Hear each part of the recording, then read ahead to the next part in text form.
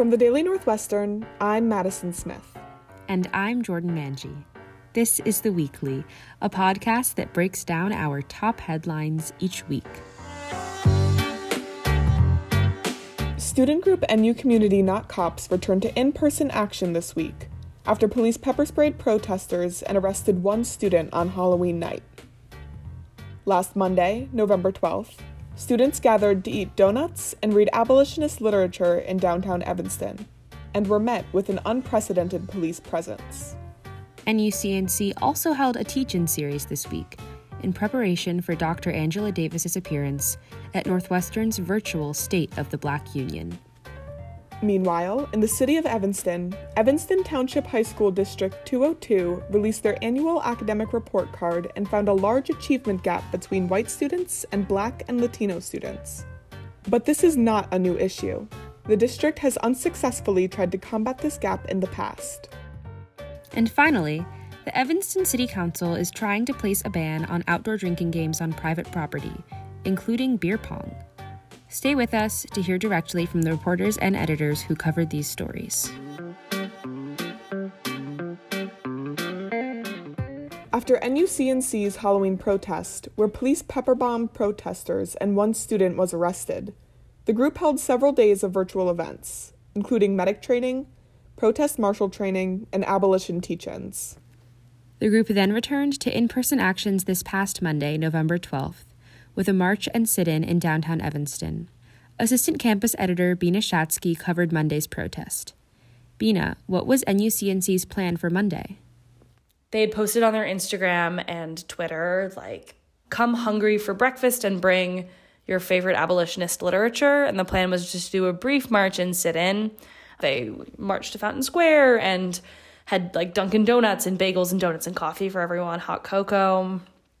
And people took turns reading excerpts from different iconic pieces of abolitionist literature. But the thing that surprised everyone was the police presence. Right off the bat, there was at least a 1-to-1 police protester ratio, if not more. Can you tell me a bit more about that? What was the police presence like at the sit-in? There was no more than 60 protesters and at least 70 cops in full riot gear, some of them, and also then the bicycle police. They followed the protesters all the way from Salvation Army to Fountain Square, restricted them to the sidewalk in a really tight police line, threatened arrest if anyone stepped off the sidewalk onto the street, and then basically just marshaled them on their way to Fountain Square. And then once the group assembled in Fountain Square, formed a tight police line across the street so no one could enter the street from the square. Were the police officers members of University Police or the Evanston Police Department? It's Evanston Police Department's jurisdiction, but for many protests, EPD has enlisted the help of this third-party, basically crowd control service called the Northern Illinois Police Alarm System's Mobile Field Force, and they've come in extremely large numbers in riot gear and on bikes to regulate protests over the past few weeks, and they've been the majority of police presence for most of the larger actions. So on Monday, that's 70 police. That was all NIPAS. And then Evanston Police was present at Fountain Square, but they were kind of hanging back in the corners. They had a paddy wagon, so it seemed like they were prepared to make arrests if necessary, but they weren't involved. They weren't standing on the police line. There was another NUCNC protest on Wednesday that was a partnership with student groups APAC, the Asian Pacific American Coalition, and Kaibigan, the Philippine American Student Association. This had a much smaller police presence. So what was the tone of the protest like on Monday, and how was it different from Wednesday's? The protest was an extremely chill vibe. Obviously, protests can have a wide range of feelings and moods, and this one was very relaxed. It was kind of like a block party vibes. People were eating donuts and reading literature. It was very chill. Wednesday's protest had almost no police in comparison to Monday. Thank you so much for talking to us, Bina. This isn't the only action NUCNC held this week. The group also put together an educational series called Y'all Better Not Embarrass Me in Front of Angela Davis, which was 4 days of workshops about police and prison abolition held over Zoom. 4 members only, Northwestern's Black Student Alliance, invited world-renowned activist and abolitionist Dr. Angela Davis to speak virtually to Northwestern students. The event was billed as the State of the Black Union, an event that FMO hosts annually. Davis spoke to students Thursday night, November 12th, over Zoom about the prison industrial complex, the importance of learning from incarcerated folks, and the intersectionality of abolitionist practices. Davis began the night by voicing her support for NUCNC and the work they've done over the past several months. Let me thank you for your activism. I'm so impressed by the work that you're doing, the abolitionist work to get police off campus. I want to begin by saying that I am so happy that you decided to address abolition up front, recognizing that piecemeal reforms will never effectively address the damage that has been wrought by structural racism. The event was facilitated by Professor Kiana Mariah Ross, who collected questions from students ahead of time. Davis also took questions from the audience, including from a watch party in Fountain Square, hosted by NUCNC. Abolition is the framework. Abolition is the backdrop. But abolition will require radical change. And radical change does not happen instantaneously. It happens as a result of the cumulative efforts of organizers and artists and advocates and writers and prisoners and, all of us. And so I like to think about the fact that we begin with a broad framework, a capacious sense of what it is we want to accomplish. And ultimately, it's about changing the world. Ultimately, it's about creating a new world. And in city news, Evanston School District 202's school board presented their annual academic report card at a board meeting on Monday, November 9th. The academic report card measures student performance from the senior graduating class. The Illinois Every Student Succeeds Act sets 4 benchmarks on the report card: GPA, attendance, English scores, and math scores. Development and recruitment editor Maya Spoto reported on this story. So Maya, what did this year's academic report card look like? Basically, the school board for Evanston Township High School District 202 divided their report into sections by race, which is what they do every year.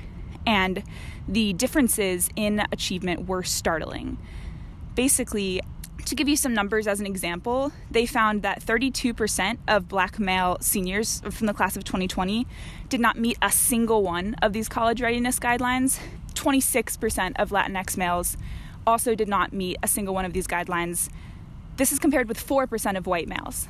So that's a crazy difference. And the board members were basically like, this is wild, this is terrible, but this is also not a surprise. And they were like, we see this every single year, it's not getting better. In fact, by some measures, it's actually getting a lot worse. So, for example, last year, the percentage of Black male students not meeting a single guideline was 5% lower than it is this year. Has the school board addressed this issue in years past? I looked into some past daily articles, and basically, in 2019, in the spring, Cassidy Wang, she reported on these new board members entering the ETHS D202 board, basically saying that they were going to work to reduce the opportunity gap and the achievement gap by partnering with D65, which is the elementary middle school district in Evanston and Skokie, and they were also going to work to partner with outside community organizations in Evanston to basically support students outside of their classes and outside of their homes. And guess what they said would be a solution this time? That same strategy. So they've been working on it for a year and nothing has happened. What did the school board officials have to say about this year's report? Jude Laude said basically that he knows we've kind of thrown everything at the wall, seen what would stick, nothing has stuck.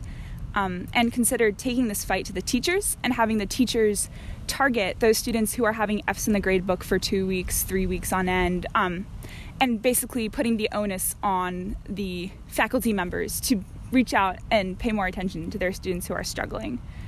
And I know that Monique Parsons, the vice president of the board, was like, this is frustrating. I am so angry. I wish the community would be as angry at this as I am. In other city news, Evanston Patch's Jonah Meadows reported on a possible beer pong ban from Evanston's city council, instigated by a, quote, lack of action by school administrators and absentee landlords. Maya is currently reporting on that story. So Maya, what's going on here? So this is an effort that's mainly led by Alderwoman Judy Fisk. She serves the 1st Ward, and that's a ward that has a lot of interface with the Northwestern community. She brought up to a Human Services Committee meeting that she wanted to put a ban on students playing drinking games on their yards, their porches, their sides of their homes that are visible to neighbors and can be heard by neighbors. So basically, a ban on outdoor drinking games. Let's move beer pong inside of the house, because residents were saying that the beer pong was loud, it was disruptive, it was destructive. They were saying that people who went up to students complaining about the beer pong games were basically getting cursed out by the students. What have student responses to this been?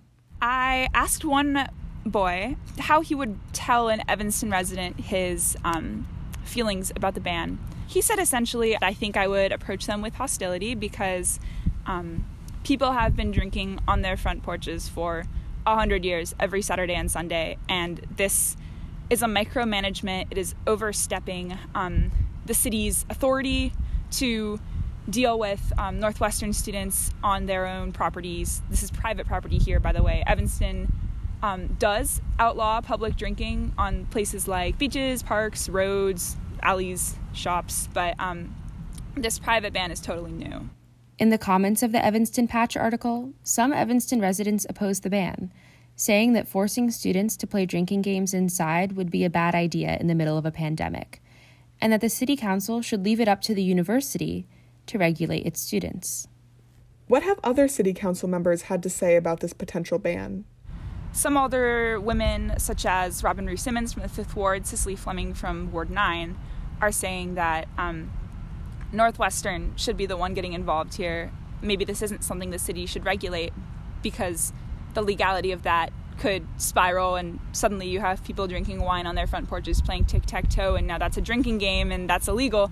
But they're basically saying NUPD needs to step up the game, which is interesting given the current criticisms of NUPD. So some residents did say that they are concerned an ordinance like this would exacerbate the criminalization of Black and brown people in Evanston, and that this would come at a very bad time given the current movement to abolish the police, and that council members should be more responsible. It has mainly been floated around in committee meetings.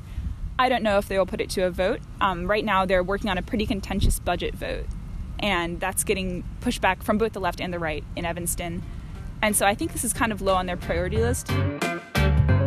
Maya, thank you so much. From the Daily Northwestern, I'm Madison Smith. And I'm Jordan Manji. We'll see you next week for another episode of The Weekly. This episode was reported by Jordan Manji, Jonah Meadows, Maya Spoto, Bina Shotsky, and myself, Madison Smith. This episode was produced by both Jordan Manji and myself, Madison Smith. The audio editor of The Daily is Alex Chun.